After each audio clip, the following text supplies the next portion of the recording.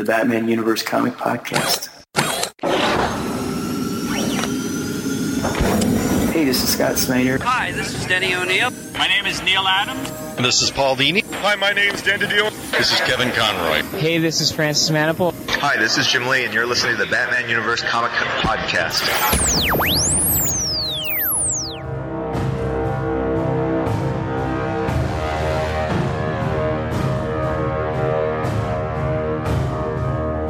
Hello, everyone, and welcome to the Batman Universe Comic Podcast, episode number 224. I am your host, Dustin. Today I have with me... This is Ed. And this is Diana. And we are bringing you the latest comic book reviews and comic book news from the weeks of May 21st through June 3rd. We have a total of 2 books to cover, just a small amount of news to cover. But we do have a discussion point later in the episode, specifically talking about DC Rebirth 1 year later. So we'll talk about that after we finish Greater Gotham up. But let's dive straight into the news. So the only bit of news that we have from the past 2 weeks is solicitations have been released for the past, or for August, that is. And outside of the expecting, the stuff we expected, like this first solicitation of Dark Knight's Metal, #1, which is going to be hitting stores on August 16th. And it is listed as one of 6 issues. We also know that that Nightwing Elseworlds series that we talked about last episode, Nightwing: The New Order, that's going to also be kicking off in August as well. First issue, August 23rd. But there's a couple of other little bits and pieces that were pulled out of the solicitations that were worth mentioning. The first one is the Batgirl solicitation. Has kind of an interesting little description. Batgirl and Nightwing's feelings for each other have always run deep, but is their bond built on more than the Bat family loyalty and a long-ago childhood crush? And when an old villain comes back into Bab's life, she and Dick will have to reopen painful wounds and remember a time they'd hope would remain forgotten. This is an event no Batgirl or Nightwing fan will want to miss. I don't know. So what can we expect from that? Well, apparently unnecessary drama is what we can expect from that. For years we've been jerked around on this will they, won't they little train. It happened over in Barbara's book. It happened in Nightwing. It happened very recently with Nightwing because remember they had that little talk and he said that he had a serious relationship and everything seemed fine in the Birds of Prey. And so now there's another let's rehash old wounds and, reopen and everything. And, as much as I together, at some point you need to leave them alone and have it sort of more organic. But it seems like I did this well. And then inevitably I'm very disappointed at the end because I'm sure there'll be some sort of discussion that'll be like, well, this was fun, but we're still not going to get together because we're not in the right place. As for the villain, who knows? I feel this seems like a story that we had before where there was a flashback. Wasn't it Killer Moth that you saw them team up? It was like an annual or something. Do you remember this? It's very vaguely coming to memory, but it was like a rehash of Killer Moth, and you saw Nightwing and Babs team up together. I can't recall what book that was, but it was very recent. So it looks like we're doing something similar to that. I don't know. I mean, she's been put basically every arc. Barbara Gordon has a new boyfriend. So I guess why, not have another one for the new arc. So basically, as I said to begin this little rant, what can we expect from this unnecessary drama? It's funny that you actually state the unnecessary drama because sometimes I feel like shows on ABC, not the half-hour sitcoms or whatever, but drama shows, they have an unnecessary amount of drama. And I told my wife one time, it feels like sometimes those shows have soap opera-like qualities. Yeah. It's just there for no other reason other than just to say it's there and it happened. And I don't watch, there's actually only one show now that I watch still on ABC, which is Designated Survivor. Okay. But I used to watch Agents of S.H.I.E.L.D. I gave up on it because I just got tired of nothing ever happening.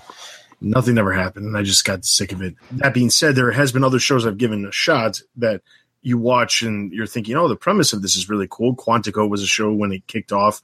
I was like, oh, this could be good. And then like a couple episodes in and just all that unnecessary drama just started popping up. And I was like, this is just a little excessive and completely unnecessary. So, but it's funny that you said that, because that's immediately what I think of when I think to myself, here's a story with Batgirl and Nightwing. Unless they actually end up together, none of this is actually going to matter. Yeah. All right. So then some of the other things, other news bits out of the solicitations. Over in Batwoman, we actually have the very last issue that James Tynion will be actually attached to. He is co-writing only up to issue 6, and then Marguerite Bennett will be taking over completely on her own. Art on the issue is actually going to be taken over by Eddie Barrows. I don't know if that's just that one issue and then Steve Epting will return, or how long Eddie Barrows is meant to be on. But it seems like Eddie Barrows has kind of just become a fill-in artist here and there. I shouldn't say fill-in artist, more of like a he goes where he's needed type situation, because he was on Detective Comics for quite some time. And then he was on Suicide Squad for a while. Now he's jumping over to Batwoman. It seems like he's just going wherever they basically need somebody to do art for the time being. Other bit of news over in the pages of Nightwing, Spiral is going to make a return, as well as Huntress, who is featured on the cover as well for the first issue of August. There is actually 5 Wednesdays in August as well, so there will be an annual. There are annuals for the month of August, but the only annuals that pertain to us here at TBU is one for Red Hood and the Outlaws. And then finally, we're going to talk about issue today, Detective Comics. The stuff that happened in Detective Comics relating to Spoiler is actually going to return and play out in the pages of Detective Comics number 963, which is set to actually start a new story arc featuring Spoiler and Anarchy. So lots of unique things happening in some of the books come August. Not really Batman related, but kind of Batman related tangentially. Tom King is starting a Mr. Miracle series, starts in the solicitations for August too. That is true. So if you're fans of Tom King, you might want to check out his Mr. Miracle series, which he's been in Batman comics a handful of times over the years, back in the 70s especially. All right. So the only other thing we've got as far as news goes for the past 2 weeks, there are 2 new articles for this week in the Batcave. You can take a look at both of those, one from May 22nd and one from May 29th. And as you're listening to this, there's another one from this past Monday, because every single Monday, Jessica has a new article for this week in the Batcave posted up. Outside of that, editorial-wise, over the past 2 weeks, we did have a new segment of the Watchmen Watch, which also done by Jessica, which is a study in Scarlet and Blue. This relates specifically to some of the events that have taken place, dealing with some characters from Charlton Comics, and specifically how characters from, let's say, the Atom, Johnny Lightning, things like that, how they're tying into the overall story, and her theory on how everything ties together, including who she believes Mr. Oz really is. So if you want to take a look at that, be sure to head over to the editorial section and look for that. With that being said, that is everything we have for news and editorials. So we're going to jump straight into our comic book reviews. And the very first one we have is Batman.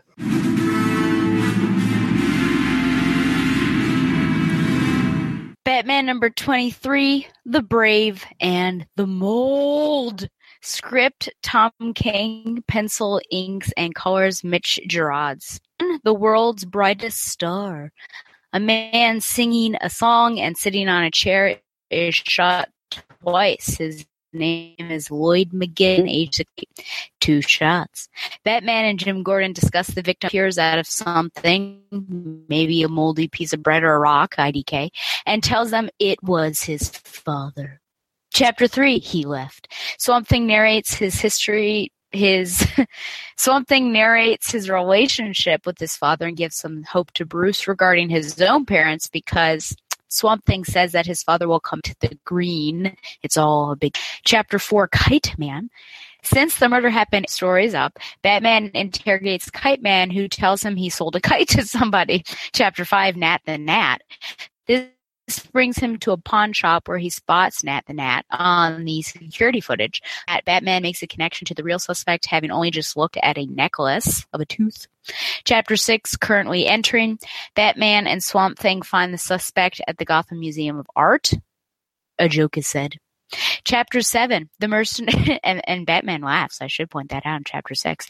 Chapter 7, the mercenary tells his story, which basically involves killing Lloyd because his son was Swamp Thing and he knew things.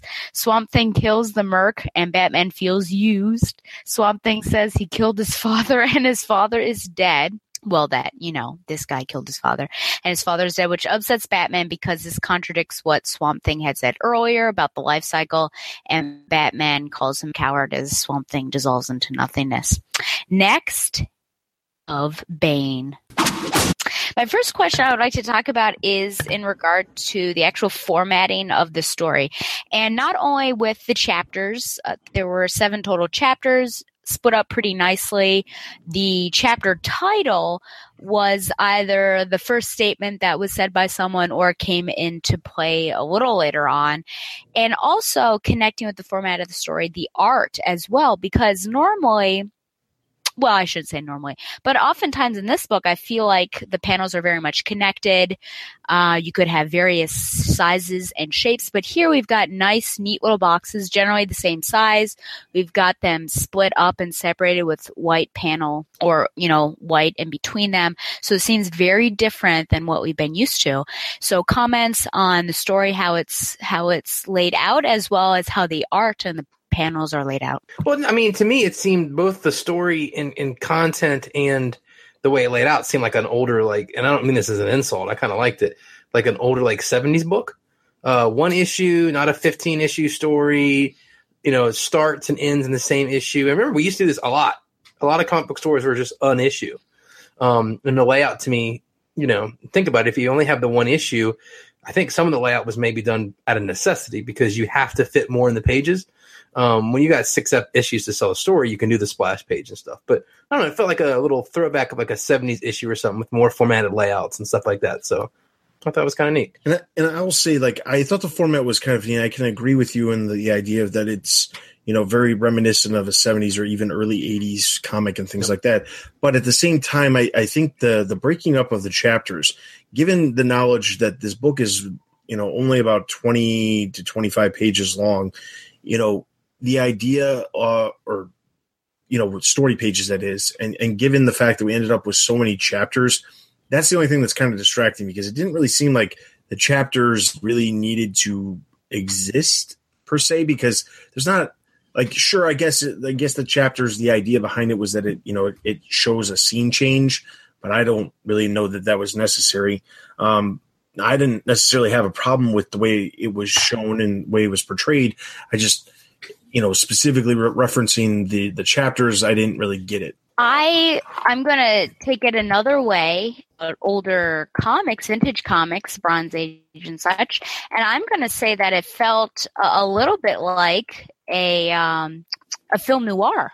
We even started off, of course, because this had happened and we didn't know.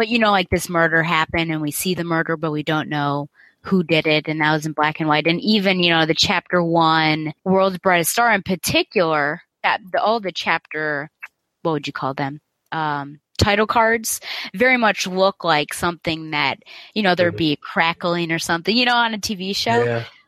So I like how there's a nice little transition between them, and it feels like a very film noir detective like thing. But I thought it was just very different, right? Because I think we had been coming off of, or perhaps we have this idea of how we want our comic panels to be laid out, and I feel like for the most part they're touching and they're bleeding over into one another, and this was very neat and orderly, and I think it very much fit what was happening. And if you recall, it also reminds me of like a Universal Studios monster, because it begins with the strangest team up in history, right? You're almost thinking that it's like Batman and the what is it? The creature from the Black Lagoon, and it's got, So I just feel like it's got sort of a creepy movie aspect to it, but I enjoyed how it was laid out. Perhaps they didn't need 7 chapters because it makes it go really quickly with the different chapters. But at one point I was like, oh, this seems like a lot, where it could have been maybe 3 or 4, but I enjoyed it. My next question and my last one is basically as a one shot, which we can basically say this is because we're about to go back to Bane. So as a one shot, do you think this was worthwhile? And do you think it came at a good place in terms of where Batman is right now in his whole book? Well, I think the problem with answering your question is that I am kind of contradicting myself in saying that, one, I enjoyed the single issue, but 2, I did not think that it was the best time for this specific story. Following the Button is, I don't know really what the necessity for this issue was, other than they originally planned, when I say they, I mean King and Gerard had actually planned on doing a Swamp Thing Batman story way back when they did the Catwoman 2-part story back in whenever that was. I think it was January. And for whatever reason, something happened and they weren't able to do the Swamp Thing story, and they said, no, we're still going to do it. It'll just be at a different time. And now skip forward to, we had the end of the Bane, I Am Bane story, but we still have this epilogue / prologue to the past story and then going into the future story that we're going to see in issue number 25. But then we at the same time have the Button kind of in the midst of this, where the epilogue from I Am Bane is being held off until after the Button, which I'm not complaining about because the Button was what the Button was and it was a big deal. So there's no reason I'm going to sit here and say the Button happened and it was shoehorned in. But having an epilogue issue now take place after 2 issues of the Button, 1 issue of Swamp Thing, and then finally wrap that story up, unless it becomes more of a prologue for what is to come with the war of Joke and Riddles, I don't know what the reason for this all happening was. Like, we complained when we read Batman number 21 about how the ending was kind of up in the air, not specifically the ending with Bane, but how there was a lot of pieces that were not, they did not follow through and give us answers to all the stuff. Now, they don't need to give us answers to everything, but at the same time, when you have a story like this, the answers that we were asking, like what happened to all of the allies who were, in stasis lockup in the Fortress of Solitude, what happened to Catwoman, all of these things that, were presented to us as situations occurring in this specific story and not getting the resolution. But then on top of that, getting this random one shot taking place in the midst of us wanting those answers, it's kind of frustrating. I will say, as a standalone story, not looking at the larger picture and the larger release of all of these stories put together, this single issue on its own, I actually enjoyed. I thought that the ending was definitely unexpected. I didn't expect Swamp Thing to do what he did. And at the same time, it is a very unique team up. In the New 52, Batman there had been situations that Swamp Thing and Batman were involved in, but nothing really like this in depth where it's just the two of them. Also, obviously, nothing to the degree of Swamp Thing's father being killed and Batman investigating the murder. So that part of it, I think it was a very interesting story. It surprised me in the end. When you said film noir, I immediately thought, yes, that's what I kind of felt without, actually making the connection, because I thought to myself, it's basically like a whodunit. And then why did they do it? Essentially, because eventually you figure out who done it. So I enjoyed the issue as a standalone, but as the larger scheme of like the release of when it came out compared to everything else, I think it was poorly placed within the line of everything, but it was a good standalone story. And I think there may have been some necessity for the story here at this point. I know in Constantine, he's had some dealings with Swamp Thing, and I think that the Justice League Dark characters are getting brought into Trinity in a couple months. So I'm wondering if we needed to have this issue with Swamp Thing and Batman happen before he showed up in Trinity. Maybe this will be because he's obviously not super happy with him at the end of the story. So maybe they were doing it because they had to set that plot point up. Again, I share Dustin's kind of like, wow, I don't know why we did it now instead of in 2 weeks, but I liked it. I mean, I think it was fun. We don't get to see these two characters interact a lot, and we definitely don't get to see much of Swamp Thing's background. So I think that this, especially if you were a big Swamp Thing fan, would be a very important story. We get to, the interaction with his biological father. So, yeah, I mean, I think it was worthy, and I think it'll be part of Swamp Thing's bio moving forward. So, yeah, it's worth it. Unfortunately, it does, I think, suffer and come at an unfortunate time, and I guess you could complain either way that why is this being put in this particular spot, and also, you know, how sad that it's going to be basically overshadowed by the return of Bane. And I think we've had this problem before, I think in particular back to all of those crossovers that we had, and you could barely get into the story of the book you were reading before having something cross over and take you out of it. I wonder if this would have benefited from being oversized, so lengthening it a little bit more and having longer chapters perhaps, and making it, you know, a special or an annual or something, so that it doesn't necessarily an annual makes the most sense. This would have been perfect as an annual story. Yeah, a little extra page count could have gone with it too. Yeah, especially since the annuals, I think, are good times to have crossovers like this. Yeah, and there's a lot of times annuals don't necessarily fall in line exactly with what's going on. It's like the actual Batman annual that came out, whatever it was, back in November.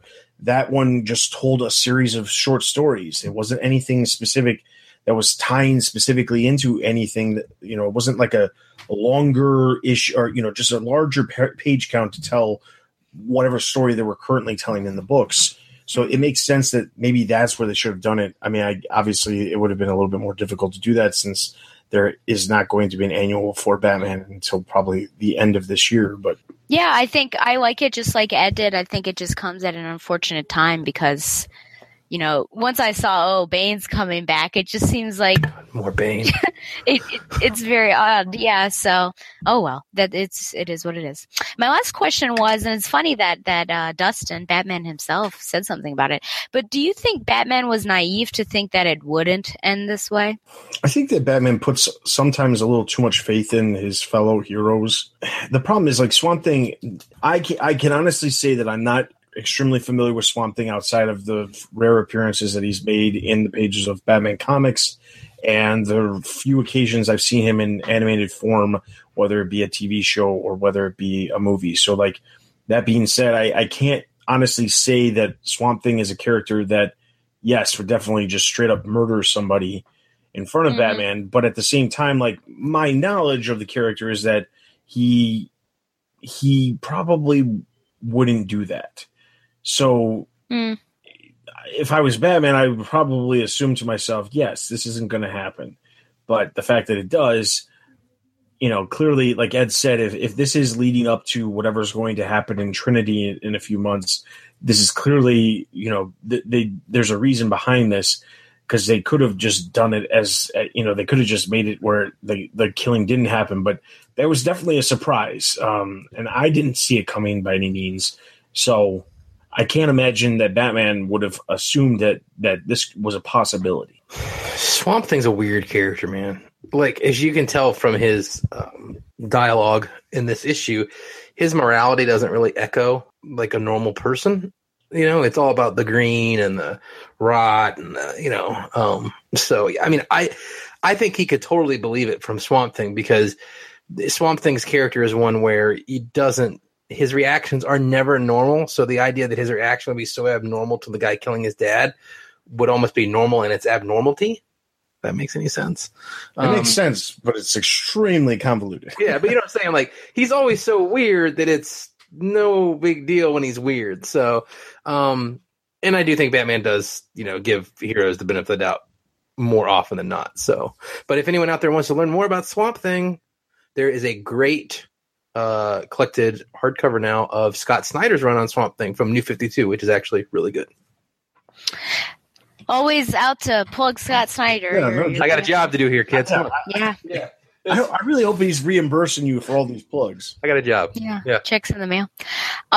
As a follow-up question, do you think that this was a bit of a wish fulfillment for Batman, and that's why he's upset or anti-wish fulfillment, I guess, because he was unable to do this to his own father's killer, and here he gets to see someone exact justice for someone who has killed his father. So do you think he's not only upset because he did break this moral code, but perhaps there's also some jealousy there that, gee, Swamp Thing got to do the one thing that I was unable to, or that I hold myself back from doing? I don't know. No, I don't think in any way he's jealous about the fact that Swamp Thing straight up murdered this person who killed his father compared to Bruce not being able to kill his father's killer. Because that I mean, if he was jealous and that's actually, and he was upset about it, it just shows that ultimately Batman, if given the opportunity, that's what he would want to do. Not that he would do it, but that's what he would want to do. And I don't think that Batman, I mean, I'm sure at least, it's been portrayed in comics and in, visual media that Bruce Wayne wants to kill his parent or his parents' killer. Not his parents. His parents' killer. Tommy Elliott you're talking about there, friend. Yeah. I know. But that doesn't mean that now as he is Batman or in those incarnations that showed it that way, that he hasn't gotten past the idea that he wants to kill. I'm pretty sure, at least my perspective is that Batman is not going to want to kill his parents' murderer one way or the other. He wants to see them have, he wants to see justice served. That's Batman, not let's just straight up kill the guy. So in my mind, I can't see how he would be jealous about that. I guess I could see him being upset, but I think it more has to do with the idea that he's upset because, he just broke the moral code of, what superheroes should be. I could see it, maybe not consciously, but definitely maybe something twisting around in the subconscious a little bit. It is interesting. You don't realize until this very issue how much a parallel there is between Swamp Thing and Batman. I think before this, you'd be like, they don't have anything in common. As for my first question, I thought he was a little naive. Like, he's so shocked that it's happening. I thought, oh, Batman. And someone kills your loved one. And I don't know, I mean, besides loving the early 90s film with Heather Locklear, and I can't remember who plays Swamp Thing, I don't really know, and also having an action figure that glows in the dark of Swamp Thing. Nice. Besides all that when I was, a little, I don't really know too much about Swamp Thing, but basically when it was happening, I'm like, oh, well, yeah, you kill someone's loved one, and I think it was clearly not the best relationship, but it seems like they had gotten closer recently. And plus he had sent him letters and things like that. I thought, well, it was going to turn out that way. But Batman gets so upset. And I think you're a little naive there, Batman. But these are all the questions that I have for you. All right. So Batman, I'm going to give a total of 3.5 out of 5 batarangs. 3 out of 5 is good. I mean, yeah, I liked it. 3.5. All right, so over on the website, Matthew gave it 4.5, so that's going to give Batman a total of 3.5 out of 5 batarangs. Let's move into our next book, Detective Comics.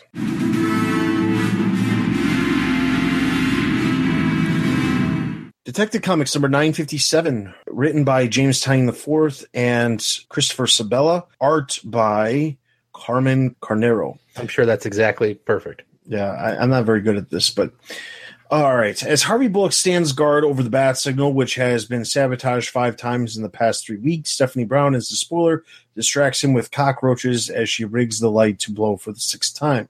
As she does so, she narrates in her head why she's chosen to set herself against Batman and the other superheroes in Gotham, because of all the collateral damage. As she swings away from the GCPD, the armored villain Wrath and his minions, the Scorns, attack Gotham News Network in hopes of attracting Batman's attention and getting Wrath to the top of the heap where he defeats Gotham's Dark Knight.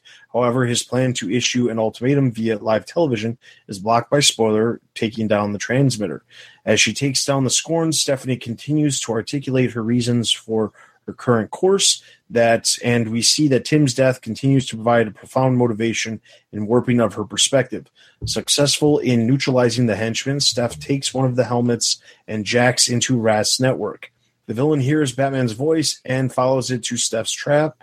The voice he's heard is her recordings of Batman training her, and she uses her control of Wrath's network to first zap him, then knock him down with a heavy metal slab. The police, led by Bullock, burst in, trying to take Steph into custody. However, she tells them that she wants them to take the credit, then uses a smoke bomb to disappear. She meditates on her next move, only to be surprised by Anarchy, who has been watching her and wants to help.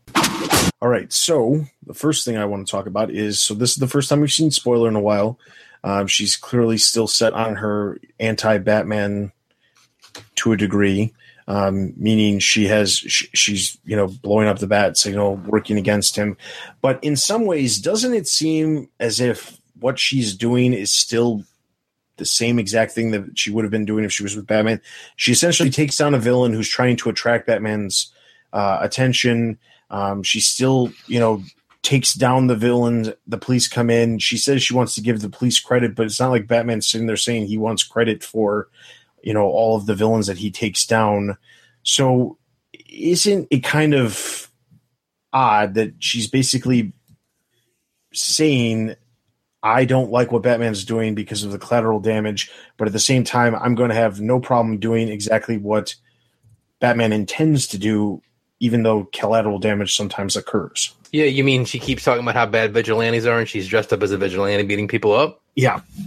Yeah, I mean, yes. Yeah, it's a direct contradiction. I guess she thinks she's doing it a different way. I guess isn't that always the argument? Like anytime heroes fight, we're all in the same, just want to do the same thing, but we have different ways of doing it. I guess she thinks she's going to do it better without collateral damage, but there does seem to be a bit of a eyebrow raised moment here when you see what she says followed by what she's doing.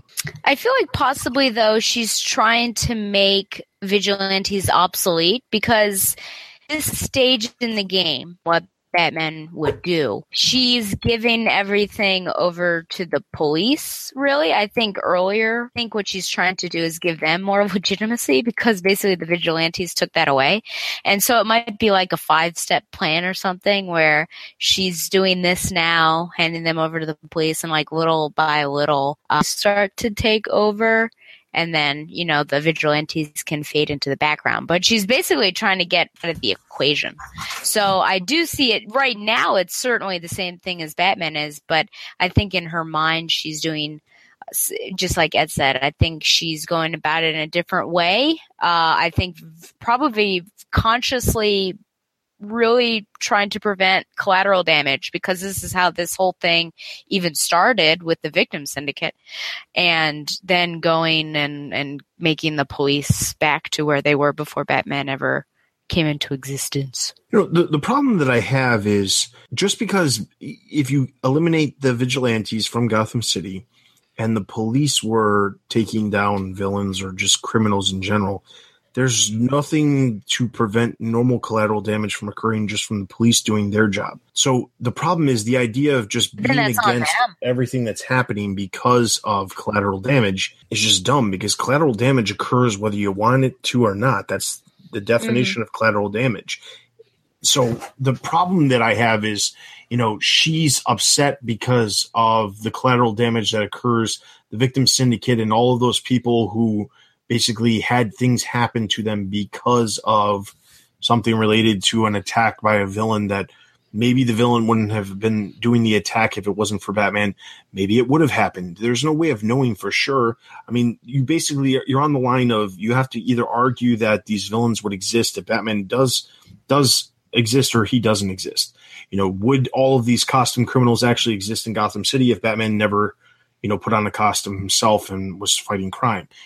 I don't know. I mean, that's a humongous debate that I don't want to get into at this point, because you could debate that for a long time. But she's looking at this from the perspective of the collateral damage is bad. But what exactly does she go do? She goes and does a superhero event, doing something that normal public officials, meaning police, could not do themselves. They can't hack into, Rath's thing and try to convince him of walking into a trap and all of that.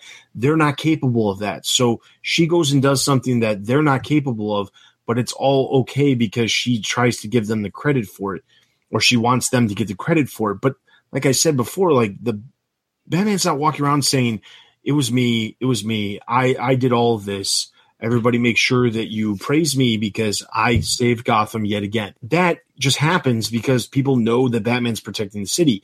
It's not that Batman's trying to make it seem like the police are completely incompetent by doing it, but the police were incompetent. And that's what prompted him to start doing what he was doing in the first place. So it's frustrating to see her character do what she's doing because it doesn't make a lot of sense. And honestly, I feel like this is all just going to be completely wrapped up very easily and get her back to where she's supposed to be once Tim Drake comes back. Because once Tim Drake comes back, and we all know that Tim Drake is alive and she can get over the idea that the collateral damage is a big thing because she's stuck on this collateral damage because Tim died because of this. And the thing with the Victim Syndicate, like, reiterated what happened with Tim and made her think to herself that Tim could have been saved if it wasn't for Batman and all this stuff, which, yes, that's entirely possible. But Tim could have died by walking across the street and getting hit by a car. But he didn't. Yes. So, I mean, like, I can see her perspective, but I feel like the easy correction for her character, at least the way she's being portrayed right now, is just bring Tim back and suddenly she's all better. That's the easy way out, though. It is the easy way out, but honestly, I don't know how. Otherwise, what's the how do you redeem this character? She's going to go to the lengths of, which is my next question. She's going to go to the lengths of potentially teaming up with Anarchy. Now that we know that she and Anarchy are actually going to be working together after the Azrael and Zatanna story that we're getting next. When that story comes and Anarchy and her are working together, Anarchy's very much, he's there to cause chaos, blah, blah, blah. We'll see how that all plays out. But the idea of her working with a villain and going to the lengths of being against Batman so bad that now she's working alongside a villain, it seems like she's going way, way too far. That how can you really redeem the character unless you just play the easy card? Well, Anarchy at various times has operated more like an anti-hero than a villain sometimes. I think we would agree on that. Like there's times where he's kind of in that anti-hero area, and we haven't seen her do anything really villainous yet. Maybe this story would be the redemption of Anarchy. Maybe Steph redeems Anarchy. That could be an interesting way to tell it. She brings him over to the side because maybe he views her view on vigilantism closer to his beliefs. I don't know. I mean, with Stephanie, she hasn't done anything here that is villainous. She was a positive force in the event, even if the who takes credit thing was kind of weird. Like you said, I don't see Batman, issuing a press release every time he stops a mugging, but I mean, she hasn't done anything bad yet. I don't know if there's a true redemption there. I think you have a young woman who's pissed that her boyfriend died, and she's still looking on someone to take it out on someone. And she blames Batman, and we've all seen somebody who blames somebody for something that they didn't do, and it doesn't really matter if it's right or wrong, or you show them that what they're thinking is wrong. She blames him for the death of her boyfriend, and she's still pissed about it. When you were calling him a villain, I felt like that was a little too black and white. Different portrayals, I think, put him either actually a villain or sort of someone on the line. Anti-hero. And I mean, the first time that he speaks to her, he says finding a new way to fight crime in Gotham. Like, he's appreciating that. So I feel like perhaps while, he does do some things that aren't very good, I feel like because he's already focusing and recognizing that she's trying to fight crime, maybe we'll be focusing more on the good aspect of it. She's against Batman. So I think already she's on some sort of line that she's not really been on before. Will she ever go down the path of her father or or Cassandra Cain back when she was a villain? I don't think so.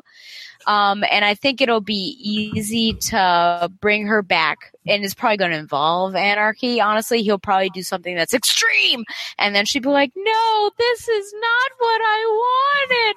And then she'll come back, and there'll be a nice little happy reunion. Plus, if Tim comes back, he's certainly one of those people that would probably be able to speak some truth into her life.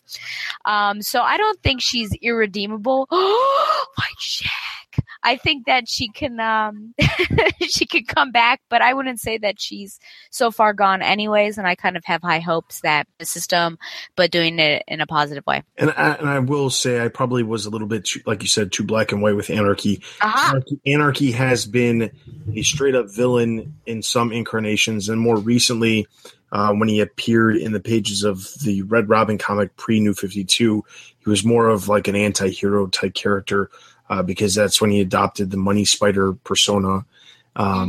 So, like, there are times where he has been more anti-hero than villain. We don't know exactly, obviously, how he's going to portray. I was just putting it from the perspective of the cliffhanger left it as she's going to team with the villain. That's where I was going with it, not so much about the idea of, you know, is Anarchy the anti-hero right now? But I do agree, Stella. I think that he will probably try to do something a little too extreme, and she'll probably back down from it. But I think the thing is, I'm not trying to say that she's not redeemable. I'm just saying, is there a way to get her back to, you know, her character that she was prior to this Victim Syndicate story, other than just bringing Tim back? And it doesn't really seem like there is. All right, so I'm going to give this issue of Detective Comics a total of 2.5 out of 5. 3 out of 5. Wow. I'm gonna give. I'll go 3 out of 5 as well. All right, and over on the website, Ian gave it 3.5, so it's going to give Detective Comics a total of 3 out of 5 batarangs. That is all of our in-depth reviews. Let's jump over to the website for Greater Gotham.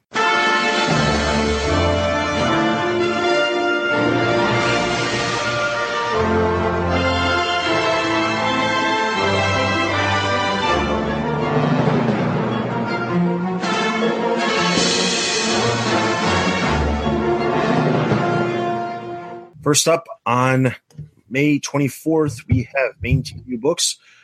Batgirl number 11, as Batgirl takes down Black Sun by goading him into a cell phone dead zone. He ends up getting burned and welcomed into his father's arms. Meanwhile, Frankie moves back in with Barbara, and Alicia and Joe are happy again.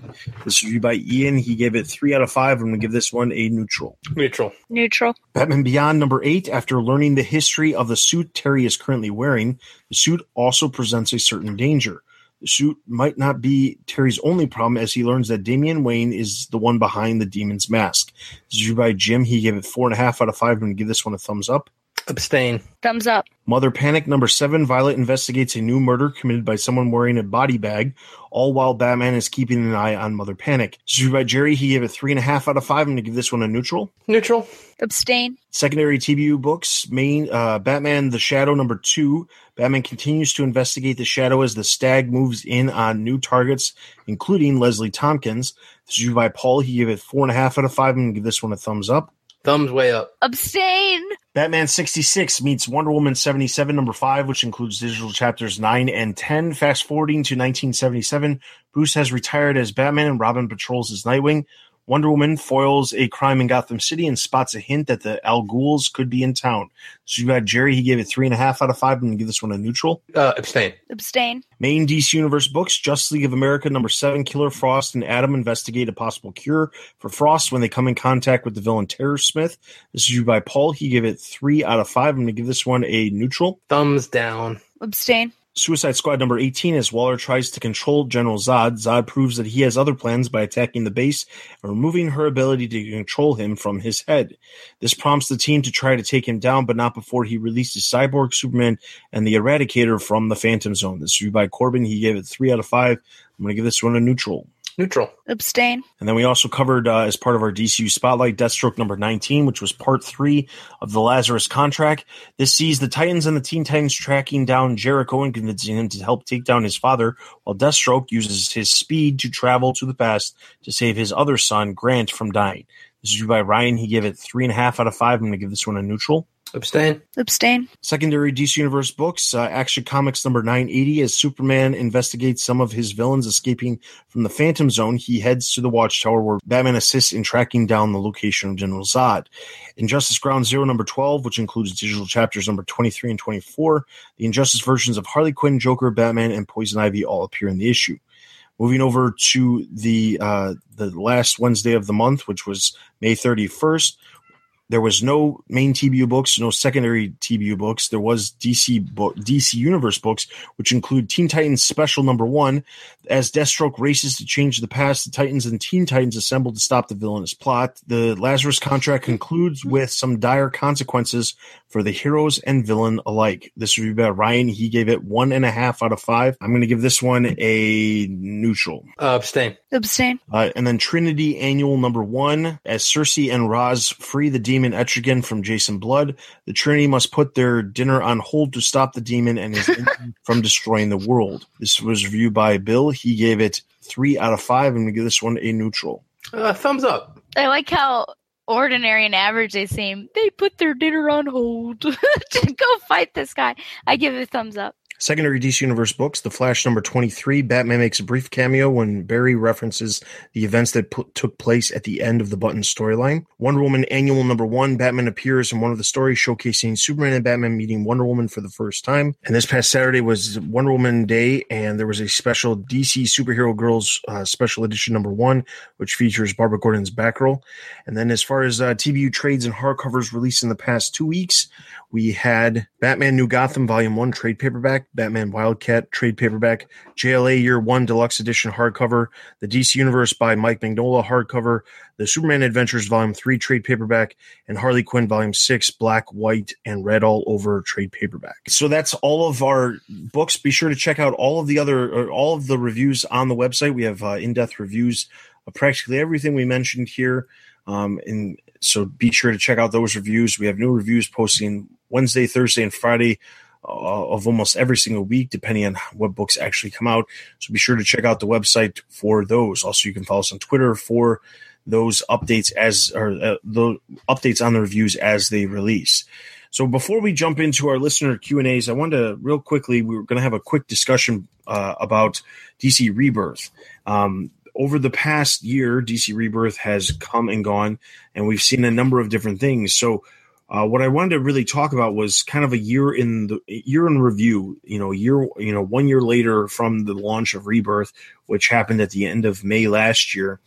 What do we think about Rebirth as a launching point for, as a reboot essentially for certain aspects of the Batman universe, as a reintroduction to new readers of certain elements for the Batman universe, and different things that have just happened as far as the creators, the idea of having bi-weekly books, certain books. We had a price increase a couple months back, which includes free digital copies of certain books that are all basically the monthly books. What do we think about how this compares to, say, DCU,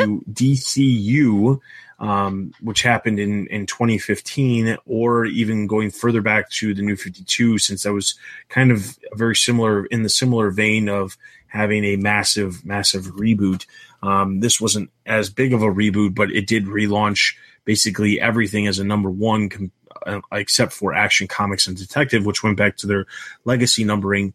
So kind of just a open conversation talking about what we feel about DC Rebirth as a whole, not so much about the ongoing story of the Watchmen, because we've obviously talked about that on a number of occasions, and we will still talk about it as in the future once we get the miniseries that's coming out in November. But the idea is just like, how successful do you think Rebirth was? I think it's been pretty successful. I mean, if you compare it to the New 50, I think it definitely lines up better with the New 52 than the DCU, because this was like a line-wide relaunch. I've got a couple problems. I mean, I think overall it's been really successful. The continuity thing is just confusing right now. I know that when we get done with, the Watchmen stories and whatever they're doing, that we'll get all that line back out. But right now, continuity is super confusing. And it's been this way since the New 52. The one miss of Rebirth, and maybe it's not a miss long term. Maybe they're going to get there as we kind of wrap up the event here. But we still don't know. Ever since New 52, how many times do we not know what's in continuity more and what isn't? We went to Batman's history only being 5 years long, and I guess we are now making that longer. So it's going back to normal, I think.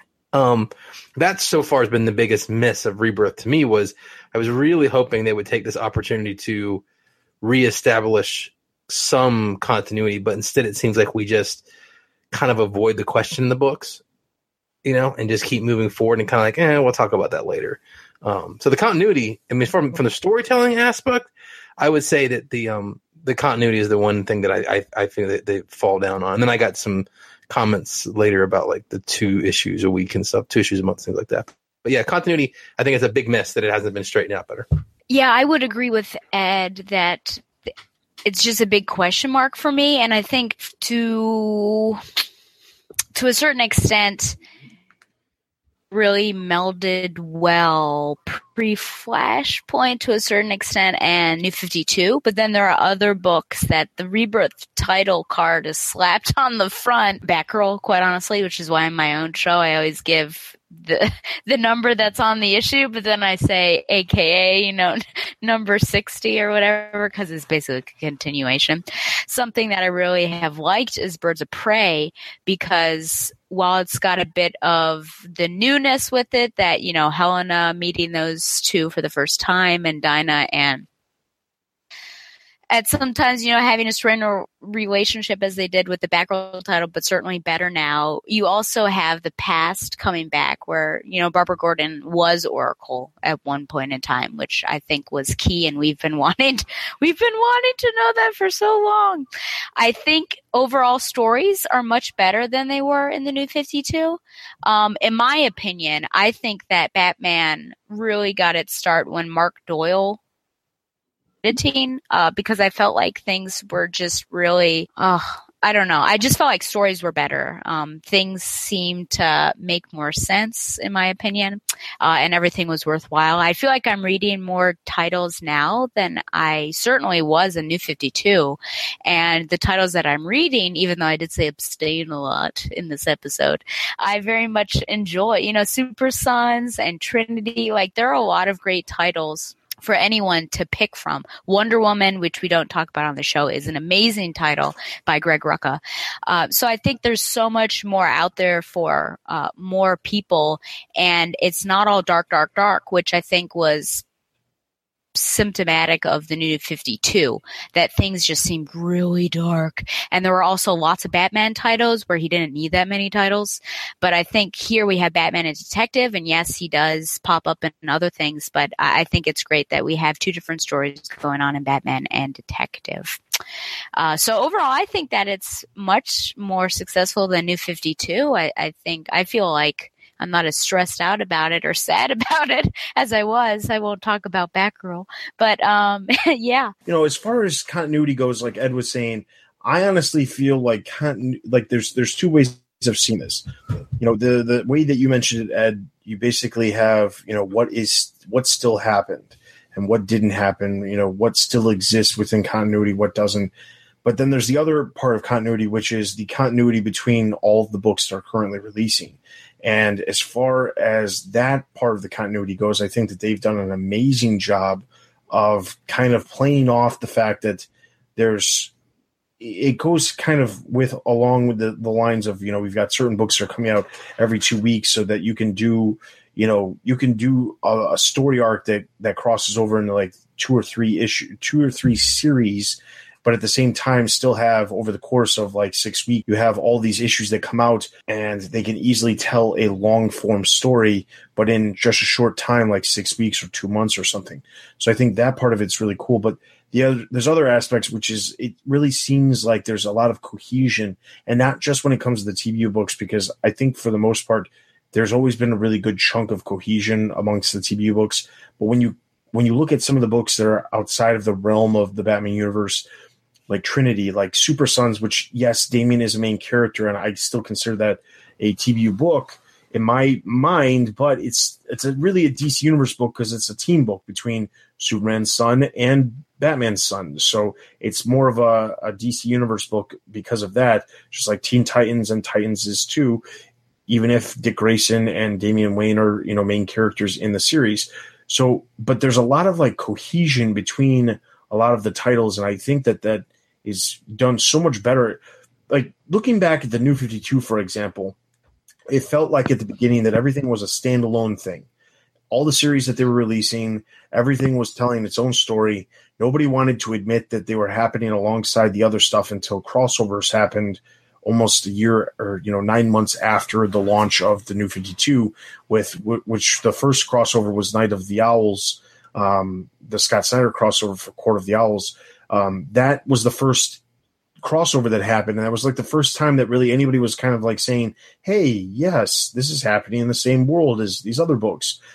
Because for the longest time, everything was just happening alongside. You had Batman dating 3 different girls or sleeping with 3 separate women in his various titles, but none of it really made a whole lot of sense. He was actually dating one of them. He was sleeping with a secretary in another, and then he was hooking up with Catwoman in their costumes. Why do you bring this up? I bring it up because it. The reason I bring it up is because it just doesn't make any sense that Bruce Wayne has all the time in the world to have all these relationships with. Of course not. He's a man about town. But that's my point. I mean, like there was no cohesion amongst the titles. You had, like as we've pointed out multiple times, Penguin was popping up in practically every issue, but none of them made any sense when it came to how is Penguin here involved in a gang war, but over here he's cowering because he doesn't want to get found. Like there wasn't a lot of cohesion. I feel like the continuity between the books since the beginning of Rebirth has been very good. There's been a lot of like unique characters that have crossed over. You've seen, outside of the fact that you've actually seen like we talked about here, we had Swamp Thing pop over in Batman, which that would never really be a thing where you'd say, yes, that makes sense as to that happening in the world of the New 52, because that just would have never happened. You'd have like Superman appear in a title that they actually made, Batman and Superman, so that they could tell the story of Batman and Superman meeting for the first time and having, these crazy, ridiculous stories of the two of them having these past things that have occurred to both of them, and telling the story from both sides, just to have the two of them in the same issue rather than just having Superman show up for a story arc. That was in the New 52. Now we've got like Trinity, which is Batman and Wonder Woman and Superman all appearing and all involved in the same stories, but at the same time you've got them appearing in Justice League. You've got Batman over in Justice League of America. And even though some of the DC books don't have as much cohesion as I'd like, it does feel like there's a much stronger effort to try to make sure that there is one universe, that everything is happening in the same universe, rather than like having a character die in one issue and having the character completely alive in a different book.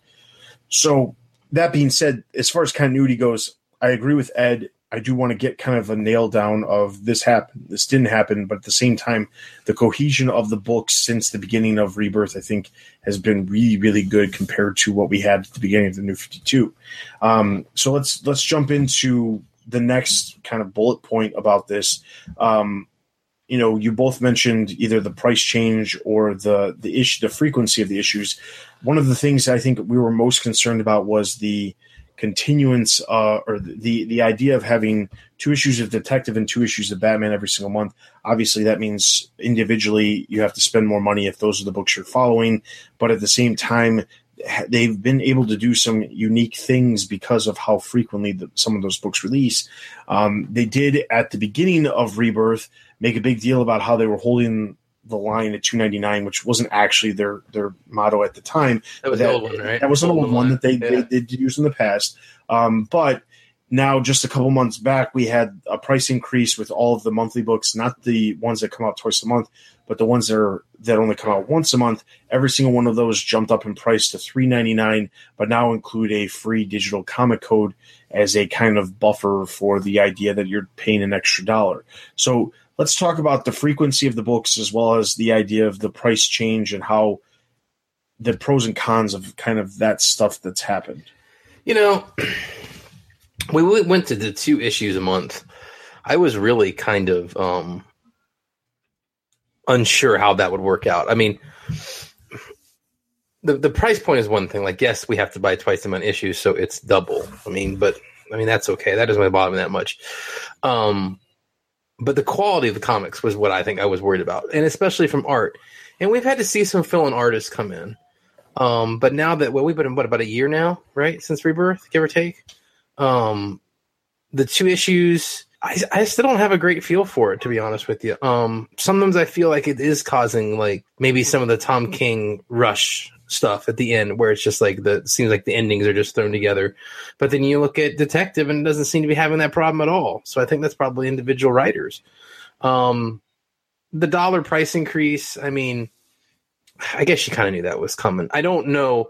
I still don't understand like how they increased the books that are selling less, and Red Hood went up, but Batman stayed the same. So I'm not quite sure how that. I still don't understand that mode of thought with him. Like you'd think they would just do the other ones, but I don't know. The 2 issues a month thing, I think we'll eventually go back to 1 a month. Remember they did 2 issues a month, in the 90s around Nightfall, and eventually went back to 1. So I think we'll probably end up back at 1 issue a month at some point for the majority of the titles. I think that the delay, so far we haven't had anything terrible, but we've had a couple pushes here or there.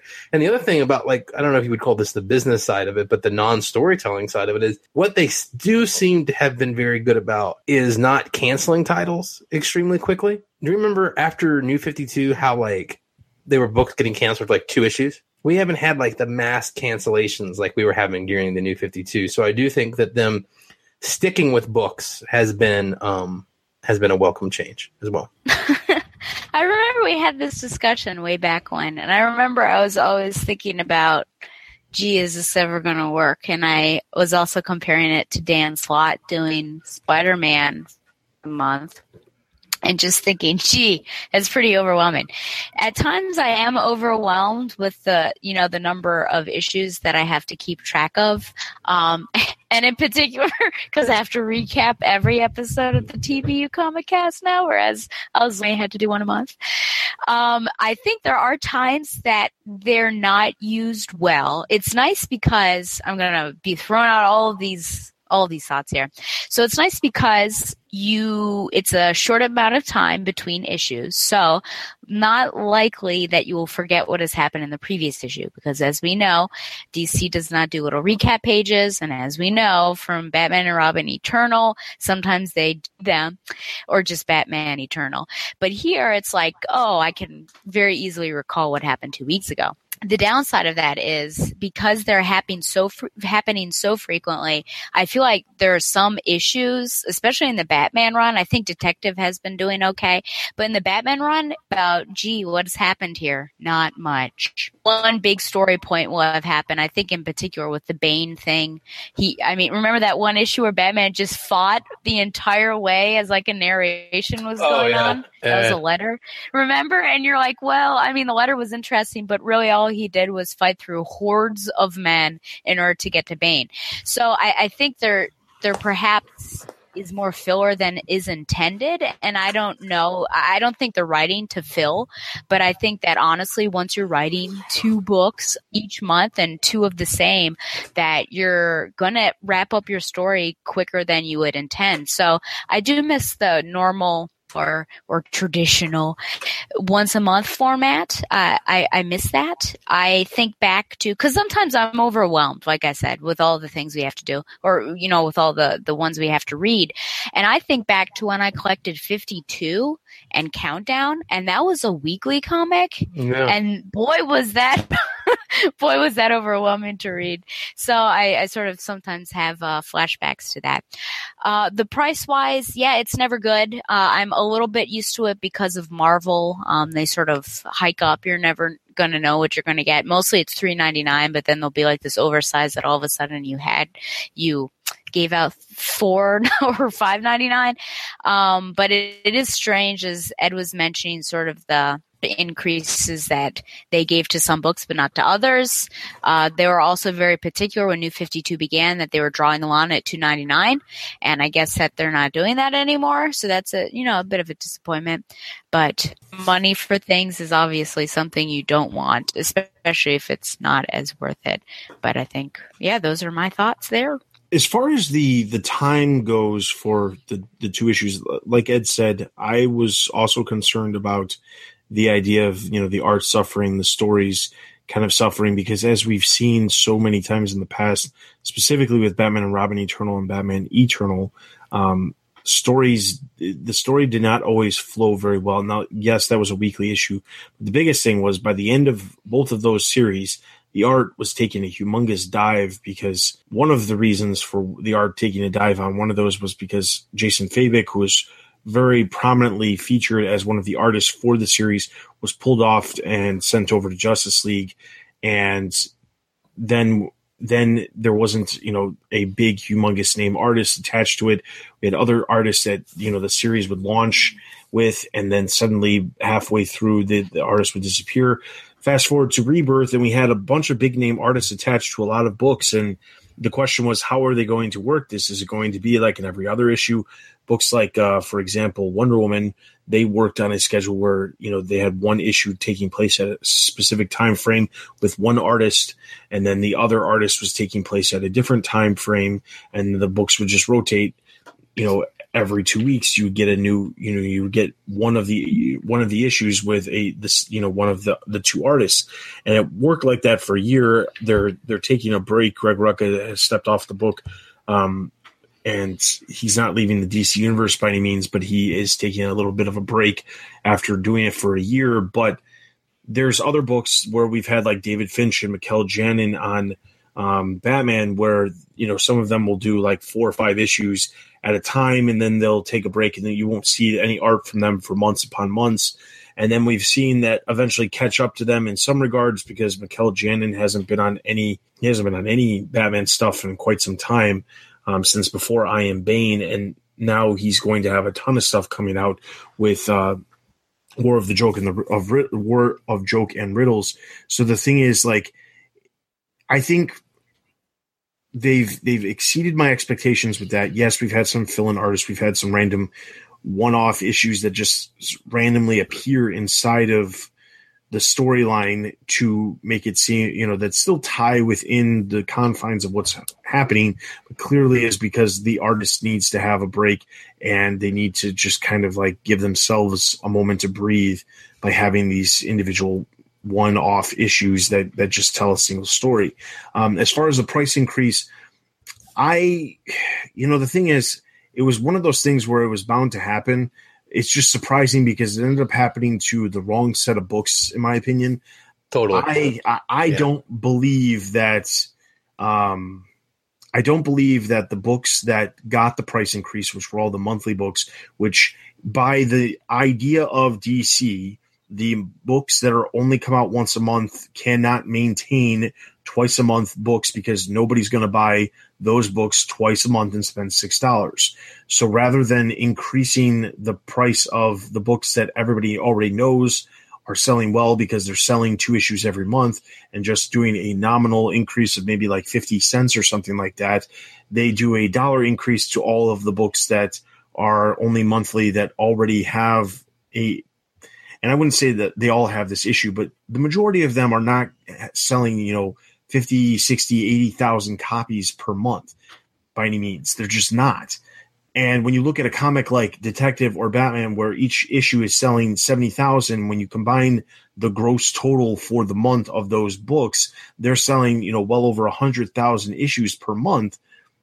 You see, it seems like that would have been the area to increase the price, because those are the books that are selling extremely well. They can afford having a few people drop off because of a price increase.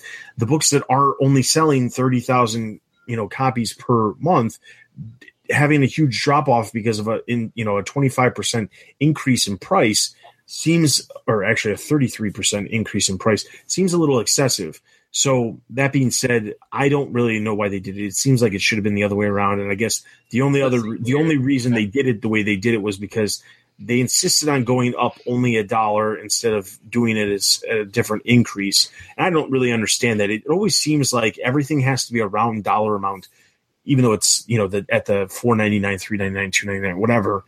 It always feels like it has to be at that amount. It can't be $3.49, $3.50. Yeah, why can't it just go gotta be 50 cents? Like, why does it have to be $1 increase? There was years upon years where increases were just 10, 15 cents, things like that. And then suddenly it went from like $2.75 to $2.99, and then now it's $3.99. Dollars only. Yeah. And then, you get these special issues where it's suddenly $4.99 or $5.99. And it's just like, what is the reason behind the entire $1 increase? I just don't get it. That's exactly what it is. But it's just annoying. But it just seems like it would have made a lot more sense to do the books that come out twice a month that are selling very, very well and just increase them like a nominal 50 cents. You're still getting that extra $1 essentially per month that you would be getting on those other titles, but it's not that big of a difference per issue that people are going to be like, oh, okay, instead of paying $6 a month, now you want me to pay $8. But instead of $6, you only want me to pay $7. That it seems like that would have been the better way to go rather than having these these comics that aren't selling as well. But anyway, so the last kind of thing I want to talk about is, we kind of already talked about the art and stuff, but and we also kind of briefly talked about the story aspects. But do you feel as if the stories as a whole have ran a little bit smoother with this, with the bi-weekly schedule on some, others being monthly? Do you feel like the scheduling has worked out well in their favor in the terms of what the story's producing? I know that, Stella, you mentioned the thing about we're seeing more filler than we had in the past, but do you feel like, as an overall statement, do you feel like it's better or worse than it was in the New 52? Well, I'd certainly rather get the stories every 2 weeks as opposed to like a Dark Knight 3 every 2 months, 3 months, 4 months. I don't know about smoother though, to be honest with you. I mean, New 52 it had a lot of problems creatively, but as far as the smoothness, it came out pretty much on schedule. There wasn't a ton of delays in New 52. Not until after the first 6 months. Yeah, I mean, yeah, it started off and then it was nothing crazy. Like not like Dark Knight 3 stuff where it's like, so we're getting that final issue in next year. I mean, that's out of whack. I just, as much as I like getting it every 2 weeks, as far as the viewpoint of, like Stella said, it's a little more fresh in your mind. You get to sit right to it. I still think that maybe it needs to go back to a month. Like I said, there's filler. There's, like you said, we get these deluge of artists. I think that it's a serialized medium. I would much rather have one issue a month with more page count. Does that make any sense? Like, charge me $3.99 for it if you want to, which is still cheaper than buying $2.99 twice. Hell, charge me $4.99. It's cheaper than buying $2.99 twice. And do it at 35 pages or 30. You know what I'm saying? Like, I'd much rather have that, I think. So I don't know if it's any smoother. I mean, I think every iteration of 2 issues a month, 1 issue, I think everything's got its own ups and downs to it. It hasn't been as problematic as I thought it was going to be. I'd like to see it go back to monthly just for tradition's sake, and also to be less overwhelmed. Time. Yeah. Yeah, but I do feel like stories overall have been better, I think, than the New 52.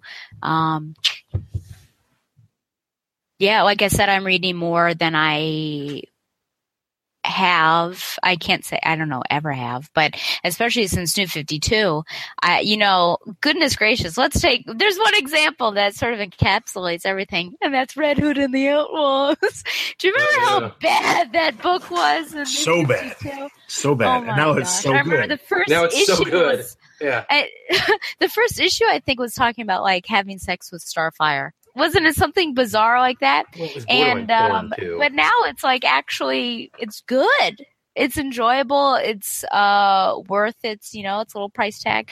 So, I think that's just an example. But overall, I do think that the stories are better. Yeah, I think the stories are better too. The last thing I want to find to fall on is the idea of the overall idea of Rebirth was to basically, get back to the legacy of a lot of these characters. The New 52, for all of us, I think when the New 52 was announced, we were all very, very, very upset about the idea of them. What an understatement. And it really is. But the thing is, we were all very upset about the idea that they were saying continuity doesn't matter. We don't care about continuity anymore. And we're doing this because we need to bring in new readers. But all of us who are longtime readers who had been reading these comics for years and years and years and basically lining the pockets of everybody at DC with, the continuous buying, we're being told we don't matter anymore. And all that matters is these people who don't even pay anything for comics at this point. And I think that was really frustrating. And the idea of Rebirth was them saying, we realized that we did a lot of things that we probably shouldn't have done with the New 52, and we really want to get back to the legacy of a lot of these characters. A lot of the characters have reverted back to, very similar, if not the same characteristics of the way they were pre-New 52. Some other characters still have remnants of the way the character was within the New 52, but somehow, combines it with some of the stuff that the character had pre-New 52 as well. But I think the idea was that, they were trying to address the fact that they made a mistake by ignoring the legacy of the characters, i.e. ignoring the legacy of the fans who supported these characters for, decades. So do you feel that Rebirth, because at least when they made the announcement, I remember Ed and I were listening to the actual live stream and did a reaction. And, they were very adamant about apologizing about what they did with New 52. And they didn't need to. They could have just said, we are doing this. But instead, they apologized for what they did with the New 52. And it really felt as if they were apologizing to the longtime fans that they felt they let down. So with the launch of Rebirth and now 1 year in, do you really think that they've really changed around it, and what's happening now is better than what we were getting in the New 52 from a long-term fan's perspective? Yeah, yes, I do. I think what's definitely going to be better. They have drug it out to the point, and I know some people disagree with us in this, but they have drugged this out to the point of comical. Like, Rebirth came out a year ago, right? Like, come on. I think they're trying to be better. Do you know what I mean? Like, they're trying to set the characters back as the legacy characters. They've done a lot. Just bringing someone like Wally West back, where the world was so upset that he was gone. Stretching out the timeline for Batman. There's been a lot of positive. There's been some negative too, but nothing, awful. But I think they're trying to get the universe put back together. I think a lot of us were hoping, when the concept of Rebirth first got branded around, that this was going to be a one shot and then like a month or two of stories, and then we were going to essentially go back to the pre-Flashpoint type universe. But that that hasn't transpired yet. And maybe it has transpired. They just haven't told anybody because we really don't know. But I think they've put a lot of the characters back where they need to be. I don't know if you guys read Superman, but that convoluted story about them trying to reset the New 52 Superman and then the pre-New 52 Superman. I think sometimes, I know this is going to sound like something strange, but sometimes I think that they go about it in too stringent of a matter. Like, if you've made a mistake, just put some wanky thing in and fix it. Don't take a year or 8 months dragging it out. Just be like, oh, whoa, Flash ran into a supernova. Bam, it's back. Just get it over with already. I think that they're definitely getting there, and they've done a lot of good work, but they are dragging their... Do you think they'll ever get rid of the blue title card at the top and just this is it? Or is it serving a particular purpose? Like, we're going to leave Rebirth at some point? I feel like that's going to be there, because if you look back at the New 52 stayed. Yeah, the New 52 stayed there for a while. I want to say it was up until issue 30, 36, or 3 years in. It was a long time. Okay. But I want to say that the Rebirth stuff that banner might go away. But the thing is, they've also been utilizing that banner in other ways too. Like, the Rebirth thing's there, but then they also are using that same top area of the cover to actually put the title of the story arc too. So I don't know if that's a good point. I don't know if they'll get rid of it. Anytime soon. I want to say sure, they will eventually get rid of it. It's kind of interesting because one of the things I've noticed is that Wonder Woman came out in movie theaters, obviously, and in the past when they've had DC movies come out or even DC TV shows first. Oh yeah. They used to put the banners at the top that said, this is premiering on this date or this movie's coming out. They did it with Man of Steel. They did it with The Dark Knight Rises. They did it with Arrow. Like they did it with Arrow. I think they did with The Flash. I don't remember them doing it for Supergirl or Legends of Tomorrow, but I honestly couldn't tell you for sure if it was there or not. But like I just remember they even did it with way back in the day when the Green Lantern movie originally came out. So I mean, like they've done it a bunch of different times. Now, one thing I've noticed is that if I remember correctly, when Suicide Squad came out, it was just like a little emblem on some of the covers, and that they just did. Wonder Woman just came out, and they did the same thing. They just had this little emblem on the cover rather than having like a giant banner at the top. And I'm fine with it one way or the other. But one thing I've noticed is when they release the cover art for the actual, with the solicitations, for example, there's a giant portion of the cover art that seems to be like that disappears once the actual issue releases because of the banner and the title of the comic. It seems to just like disappear. There's sometimes where the covers are actually designed in a manner that makes sense where the top is completely irrelevant, so it doesn't matter what's there because they're just going to plaster the title on it at the top anyway. But that to me is just slightly annoying because it seems like there's less on the covers because of basically like 1/5 of the cover is taken up by the title of the comic and that giant banner at the top. So that's the only thing that's slightly annoying. And I know that there are people who are really annoyed who are like, hardcore collectors and stuff, who are really annoyed by those banners for the movies and the TV shows taking up a big portion of the front cover too. So I hope that they do figure out some way of getting away from that banner thing at the top, just because it is slightly annoying as far as, just making the comic more appealing. Yeah, I think we are. I think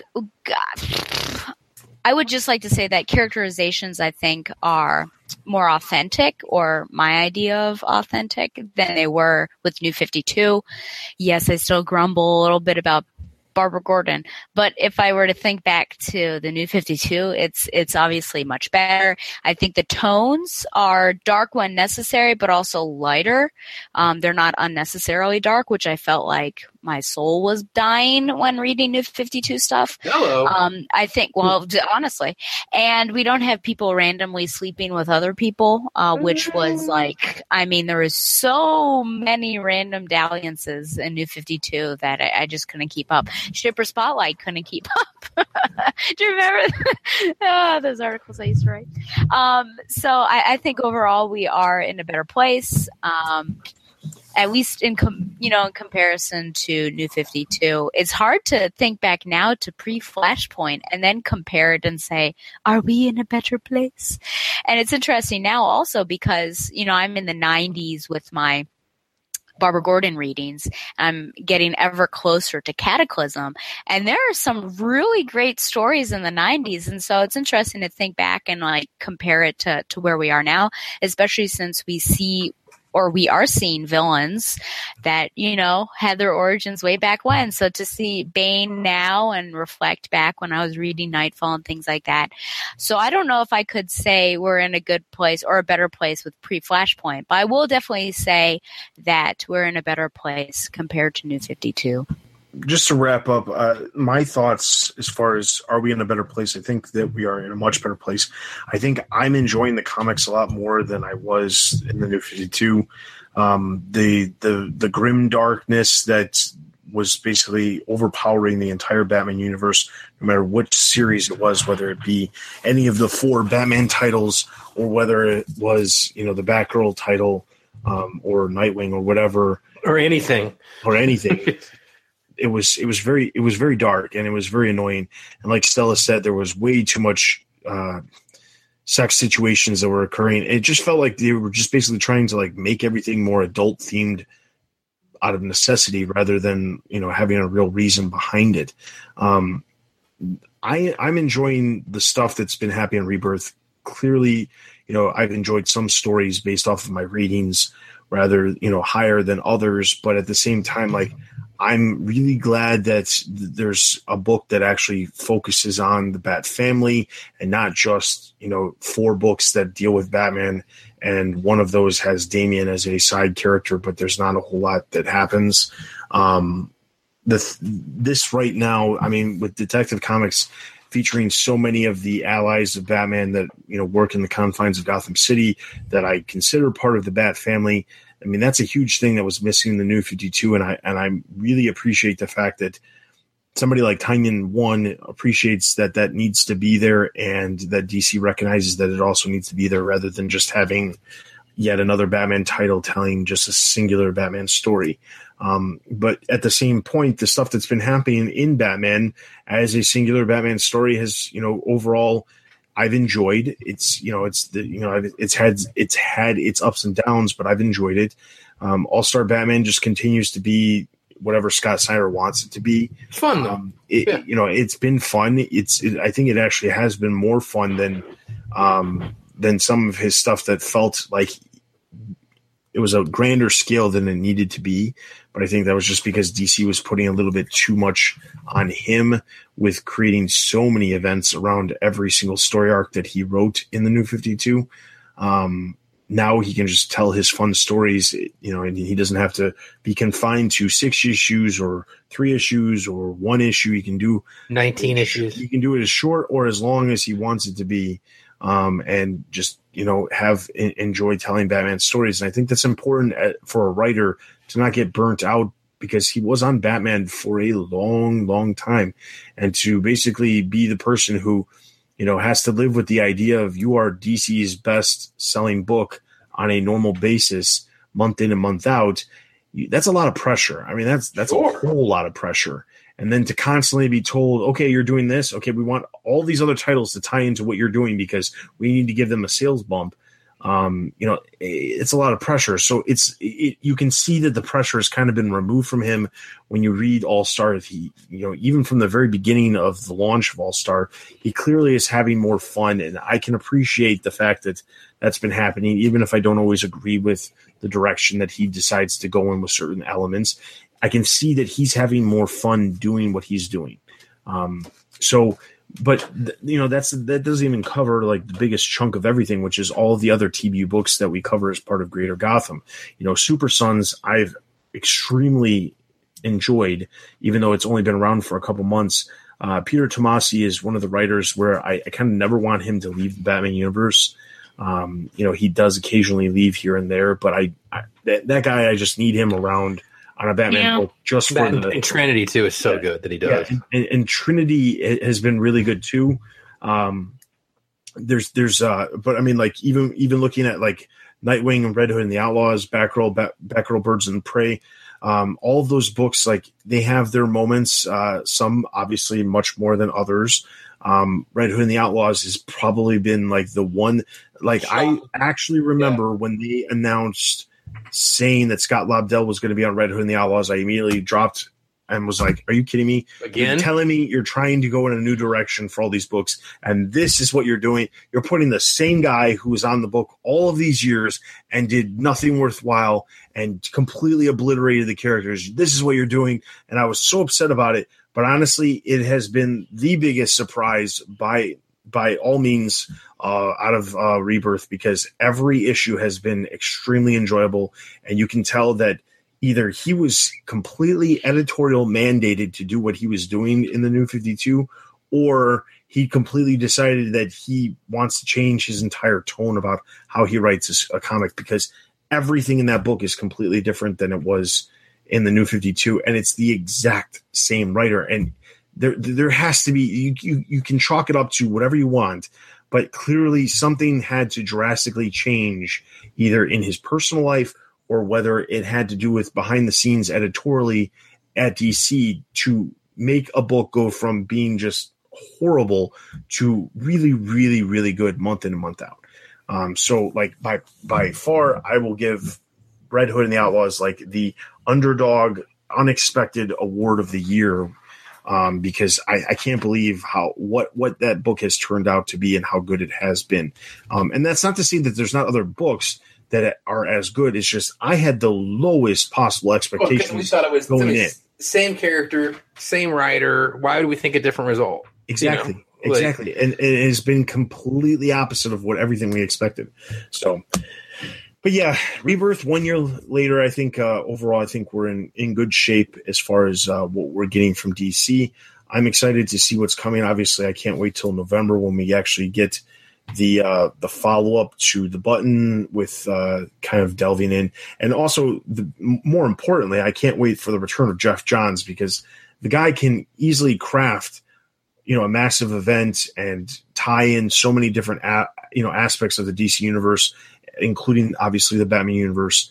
That I have, I like. There's nobody at DC that I honestly have that much faith in doing what he does, and I'm super looking forward to it. We'll see what happens one way or the other. We'll be reviewing on the website, and we'll obviously be talking about it here on the podcast. But yeah, I'm looking forward to what's come. So with that, we're going to jump straight into our listener Q&As.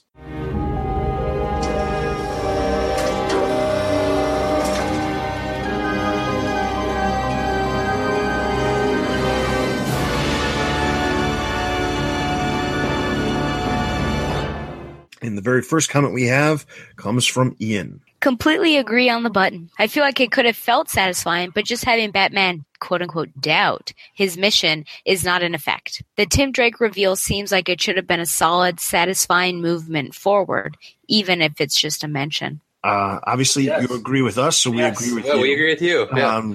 Well done, Ian. I mean, the biggest thing is the doubt is something where I feel as if the doubt is a real thing that we should all be staring at and saying this is the actual effect of what happened in the Button. Then Batman number 24 should have clearly reflected that doubt rather than just being this singular issue with Swamp Thing. There's two stories, Batman stories, I can do without forever. I don't need another. Seriously, I don't need another Batman doubts himself and wonders if his parents We have seen that story wrote 50 times, some good ones, some bad ones. I don't ever need it again. And the other one is did Batman really create the villains by being bad? Like, I don't need that one anymore. Like, you know what I'm saying? How many times have we had those two storylines? Like, the reason the villains got crazier because Batman beat him up, and that made it like, I get it. We played that dance card, man. Please, those two stories, put them to bed for like 2025 or something. Yeah, nice little soapbox. I don't know. I think it's a question that's never going to go away. I mean, you may want to not have it in your face all the time, yes. But I think it's just an interesting question of, yikes. Did the chicken and the egg, basically. And then I think there's also a question of escalation, which I think was nicely brought to the forefront in, I guess it was Dark Knight, right? Mm-hmm. The Batman film. I think it was the end, right? Because, yeah. So if he gets bigger and badder, what happens to the villains and everything that comes out? For me, personally, I would say that the story that I don't want to see again is Death of the Family. Yeah, I agree with that. I know. Another time, everybody. Yeah, I know. We're going to have the Death of the Family throwdown episode at some point, by the way. We'd have to reread it. Like, it'd have to be a retrospect. We read it all in its trade paperback form and then come back and, do another review. For its 10th anniversary? Yeah, we'll do that. Sure, yeah. All right. And then our last comment comes from Gringo Star. Now, just to preface this. Gringo. Yes, that's his name on Twitter.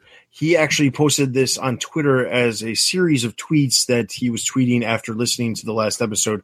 So I tried to compile them. I hope that as Stella reads them, they come out across clearly, because I didn't have a whole lot of time to kind of read through and flesh out the punctuation and everything to make sure that it all worked out. But this was a series of tweets, and he was very, very taken aback by our review of the Button. So, Stella, take it away. Seriously speechless at your review of the Button. You guys just want everything at once. It's a long play story. Nothing happened? Bruce stood face to face with his actual father and nothing happened? Are you freaking serious? Firstly, I feel like both situations with Bruce and Thomas came across absolutely massive for me. I mean, the whole Batman ethos is based around Bruce and his parents, and here's Bruce standing in front of his dad having an interaction, which I never really expected to happen. I thought Reverse Flash ripping up the letter was very emotional also. And then I really felt the gravity and effect at the end when Bruce was ignoring the bat signal, and I think really writing that moment off. Because, well, we know Bruce isn't going to stop being Batman because he's responsible for 65% of sales is cop-out and unfair. By that logic, what's the point of reading at all? We all know Batman is just going to win in the end. I think with any literature, you have to make a conscious decision to suspend disbelief and buy in to a certain extent. I really felt like those words and interactions had a huge effect on Bruce, and Tom King has said we'll be dealing with fallout in War of Jokes and Riddles. I would consider Reverse Flash showing up. Thomas Wayne and Bruce, and then Jay Garrick were pretty huge revelations, even if being left to fully explain later on. I'm enjoying the slow burn with the Rebirth storyline, and I don't feel like I need a button on the end of it at this point. I like beefing out the mystery, making it deeper, and I genuinely can't wait for the next bunch of crumbs. Let's deal with the first comment. So, I mean, I will say this: I do recall Ed making the comment about obviously Batman cannot stop being Batman. He takes up 65%. And I remember hearing that and thinking to myself, it's true, but that's not a reason why you do what you do. You don't not tell a story because of that reason. So in the defense of, yes, that obviously you can't hold back and not tell your story of Batman not being Batman because of that reason. And that's to say they've actually have taken Batman out of the cowl in the past and still have had the Batman books, continue on and so forth and so on. But here's the thing. Here's the problem that I had. When I was reading the tweets that you sent, I was stuck with this thought in my mind of, what was really the real thing that I got out of this crossover? What did I get out of it? And the problem is that I feel as if the end of Flashpoint, where Bruce gets the letter from his dad, is more emotional than him actually meeting his dad because of two things. One, this isn't his real dad. And I had this argument with my wife over this way too long because we were talking about the button, and I said to her, I was like, it's not his real dad. This is a guy, this is his dad if on a separate timeline. Yes, in some weird twisted way, it is his dad. You can look at it and say, I'm fighting alongside my dad. But it's not actually his dad. His dad died. His dad is dead. Just like Thomas Wayne, his son is dead. This is not really his son. This is just somebody who is exactly like his son. This is what his son would have turned out if things went differently. It's a separate timeline. It's not the same. If I met myself from a separate timeline, am I going to get pissed off because the other version of myself is completely different in a good or bad way? Yes, I could get pissed off, but should I sit there and be happy about the fact that I learned so much about this other timeline? No, not really. I don't really care about it. So my thought was, it's not as emotional, like to get the letter and say like, I'm so proud of you. What you're doing is, I'm so proud of what you're doing. That letter was an emotional moment. The single tear that came from Batman when he read the letter was an emotional moment because you don't see Batman cry. When you look at the two of them meeting, Thomas and Bruce meeting in this Flashpoint universe, it just didn't have the emotional effect as much as the letter did. And I think it's just because it's not actually his father. It's not actually, it's not actually Thomas's son. And that's the way I look at it. My wife, on the other hand, is telling me that no, that it really is his father. It's what would be his father if it was a different thing. And I'm like, yeah, but it's still not his father. Like, it's not like this is what would happen if my father didn't die in my timeline, because it's not the same thing. Like, everything is different because it's a separate timeline. We know this because we saw the Flashpoint universe and how twisted everything is because of a few small chain of events that are different from the normal timeline. So I didn't view it like that. Now I know because there was other people who commented about the fact that it was a very emotional moment between Thomas and Bruce.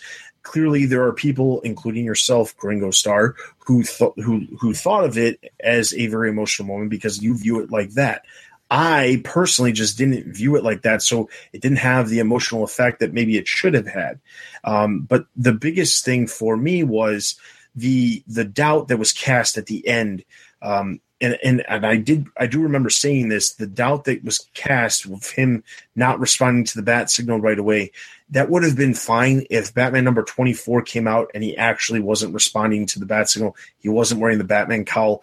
But for some reason, whatever happened, we have this issue where he's investigating the murder of Swamp Thing's father in the very next issue of Batman, and it kind of negates whatever the point was to happen. Now, sure, it could play out in the War of Joke and Riddles. No, it can't. That's a prequel. It happens back in Zero. No, but see, that's the thing. I think what's actually going to happen, and I don't know that this is what's going to happen, but my guess is what's going to happen is the issue with Swamp Thing was just kind of like, this is a one shot to kind of give us some breathing room to make sure we can get everything out on time.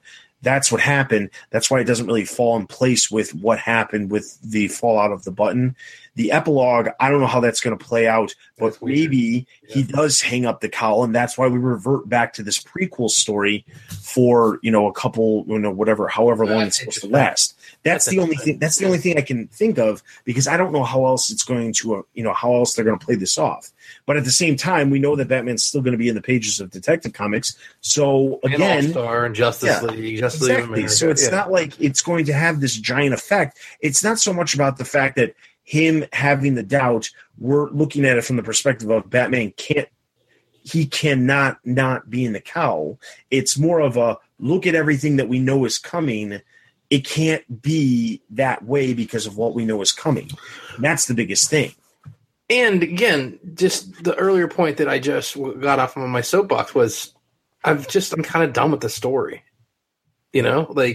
Listen, Gringo, man, I'm glad you got more out of the story than I did. Maybe I went into it with higher expectations. Maybe I went into it thinking that I was going to get some kind of definitive answer on this Watchmen stuff that we didn't get. But listen, Flashpoint is really, really good, including some of the tie-ins. Especially the Batman. Massively good. I like Flashpoint by far is one of the events that I appreciated and enjoyed more than a lot of stuff in the DC universe in a long time. Yeah, and even do you remember the Batman tie-ins? Mark was the Joker, that stuff. Really, really good stuff here. And this Button stuff, it was fine. Like, I am not trying to rag on the story. It's not like I thought this was terrible. You heard us review it. It was fine. It just was pale in comparison to the emotional hits that we took in the Flash. You know what I'm saying? Like, Flashpoint was real. That story with Martha as the Joker, it is a gut puncher. You know what I'm saying? This seemed just like window dressing to me. I'm glad you enjoyed it, man. I mean, I don't think it was like terrible. I think that just wasn't for me. Yeah, and I think the other thing to keep in mind is even though we were not super pleased with the ending of the Button, we still did give the Batman issues, fairly decent ratings. They each got an average of 3.5 out of 5. That's not like a middle range 50%, 2.5 out of 5. But sure, it's not like an amazing rating. But like I said, there were reasons, and I felt like we gave justification behind the ratings that we gave. But also the thing is, we weren't rating the entire storyline either, because honestly, I feel like if the storyline was rated as a whole, I would have given it a little bit slightly lower than the individual Batman issues. But that was specifically because I went into this with super, super high expectations. And I think part of it was just because they marketed it as it was like this giant turning point for the Rebirth storyline, the Watchmen stuff, and we come out of it and we didn't really get a whole lot of change. Sure, the emotional moment between Thomas and Bruce, if you perceive it as an extremely emotional moment, that can be taken as a thing. You could portray the doubt that that Bruce has at the end of Flash number 23. You could portray that as a huge moment, sure, but none of that actually furthers the actual Rebirth story, which is the problem. And I think, too, to be very honest here, he hit on something in the points he made. There was more major – we're a Batman podcast, right? And we probably all of us have watched the Flash television show. I read Flash. There was more Flash stuff here than Batman stuff, in my opinion. Reverse Flash dies. Jay Garrick comes back. You know what I'm saying? Like, I think there was maybe more for the Flash side of this than the Batman side of it. Flash had some lasting, impactful stuff. I mean, First Flash is dead. If Jay Garrick comes back, that means the Justice Society will come back. These are major, major things in Flash. And a character like Jay Garrick missing would be like if we were missing Nightwing. You know what I'm saying? Like a major character in the Flash universe. So I think that maybe it just had more to appeal to the Flash side of the the readers too. All right, so go ahead. Did it give us specific answers? No. But I really felt like it added a lot to the mystery, and it's almost like it's pacing in real time. I think if it was something like first issue reveals Reverse Flash, second issue Thomas Wayne, third issue Dr. Manhattan is standing there, and fourth issue Tim Drake is revealed, is just too much too quick. I think it will make sense more when more is revealed, which is fine in my opinion. At the end of the day, maybe we don't know much more about the actual quantum mechanics of Rebirth, but we had 4 really cool issues with some really cool moments. Bruce met his dad, Thomas telling him not to be Batman, shocked-faced emoji. Batman and Reverse Flash fight, and that issue with the clock counting down was sweet, and then Jay Garrick showing up was awesome. At the end of the day, I loved it, and I'm even more excited to see what happens next than I was before it. I respect your opinions and love the show. I think sometimes it's just one of those things where it's hard to get excited for or buy things when you've seen it all already. But it's comics. Just gotta roll with it and see where it goes. Sorry for the essay. Ha. Hope it makes sense. Hard to do this on Twitter. Long story short, I mean, we had a difference opinion, but like I said, everybody's entitled to their own opinion. I mean, like if people don't agree with us all the time, I mean, it would be boring as hell too. It would be really boring. Sometimes it probably is boring just listening to the three of us go on and on about how we love something so much, but none of us actually dislike something, because a lot of times the three of us are on the same page.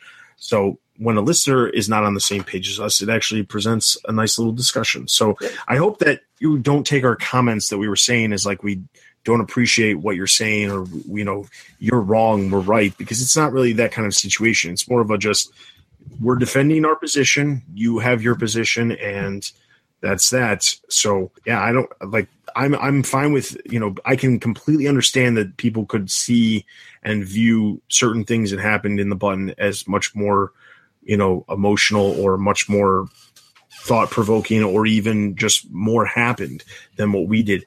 I think the biggest thing was I was just expecting something else specifically linked to the Batman universe, and the obvious thing would have been the Tim Drake stuff because of him being on the cover, even if we didn't know the spoiler stuff that ended up not getting published. If we just knew what we knew based off of Red Robin showing up on that lenticular cover, then and not getting anything, that's a disappointment, because I want to know what's going on with Tim Drake. And being told by writers before the button actually came out saying, oh, pay attention to what's going on in the button if you want to know what what's going on with Tim Drake. Yeah, that was kind and of then a not flag. Seeing that, it's kind of like, I'm really disappointed. But I think that a lot of that has to do with me wanting Tim Drake back in the fold and not out locked in Mr. Oz's prison, prison. Yeah. So hey, and use this as a call out. And if people have disparaging opinions or differential opinions from the ones we have, definitely write in the show comments. Like, it does make for good conversation. It's totally cool. Like, we're not going to be like, you don't agree with us, you're dumb. You know, like, I like a dissenting opinion. Yeah, I definitely agree with that. And so with that, I'm going to implore everyone to, as usual, leave comments on the podcast post on the website. That's right. Implore. I was waiting for Stella to call me out on that. But I honestly, it's a good idea if you have comments to leave those comments on the podcast post so we can talk about those. Obviously, if you leave comments on Twitter, I will see those too. I just don't always populate those over to the comments section, just because it's just a little bit more effort and I don't always remember to do it. So leave your comments on the podcast post and we will be sure to discuss those on the next episode. Also, at this point, I also want to remind you to support us on Patreon. Right now, we are currently sitting at about $62 on Patreon. We love to get that up higher. So if you could support us even just $1 a month, we'll enter you into a monthly Batman item drawing where every month we give away a Batman item. If you are interested in doing that, or if you're just interested in, and that's obviously a reoccurring dollar every single month, you'll get charged the $1 or $5 or $10 or how much ever you want to donate. We take your money. There is definitely different options of giving, different reward tiers as well of giving money. But the big thing is that money helps support TBU. We recently upgraded the server to, be faster, load more reliable and things like that. And obviously support the massive amount of podcasts that we have to offer, whether it be Batgirl to Oracle, the Comic Cast, cast, the normal cast, Bruce Wayne's World, Bat Books for Beginners. There's all kinds of stuff that we have, and there's a humongous back catalog of episodes that we've been producing for years and years and years. So please support us. If you can't support us on Patreon, you can click the PayPal link on the homepage in the sidebar. You can do a one-time donation if that's something that you'd rather do. Or if you don't want to donate any money but have time to spare, we are always looking for a number of people to help us support us in a variety of different areas. And I say this every time, and I very rarely ever get anybody who's actually interested in helping us out. But we are still looking for news writers. News is always lacking on the site because I don't always have time to post up the news as frequently as I'd like to be able to, because I have a job and I have a family and I have to manage all of the other stuff having to do with the website. So news writers is a big thing that we really need to focus on. And, it's as simple as just checking a few things, writing up a couple articles. Generally in a normal week, you're lucky if you write up 2 or 3 articles per week. And there's hardly anything that ever pops up on the weekend. So if you're interested in that, or if you're interested in reviewing comics, or you have any skills in audio editing, web developing, graphic design, video editing, anything like that, we are extremely interested in you helping us out with a variety of projects that we would like to do in the near future. So you can email me at tbu@thebatmanuniverse.net. Outside of that, you can check out the website for all kinds of stuff related to movies, TV, merchandise, video games, and of course the comics. Also be sure to check out all of the other podcasts just as a heads up. This coming Tuesday, you can check out Bat Books for Beginners for War Games Act 2 as they continue to plow through War Games. And as you're listening to this, War Games Act 1 Outbreak is actually already available as well. So check that out. And then you can also be sure to follow us on Twitter, Facebook, and YouTube for all the latest news and videos from the Batman universe. You can leave us reviews on iTunes. Those are always greatly appreciated. And as always, leave your comments on the podcast post. That is everything for this episode. This is Dustin. This is Ed. And this is Diana. Go see Wonder Woman. Yes, go see Wonder Woman. It's a good. Great movie. Really good. Really, really good. All right. So with that, that is everything for this episode. We'll see you guys in 2 weeks.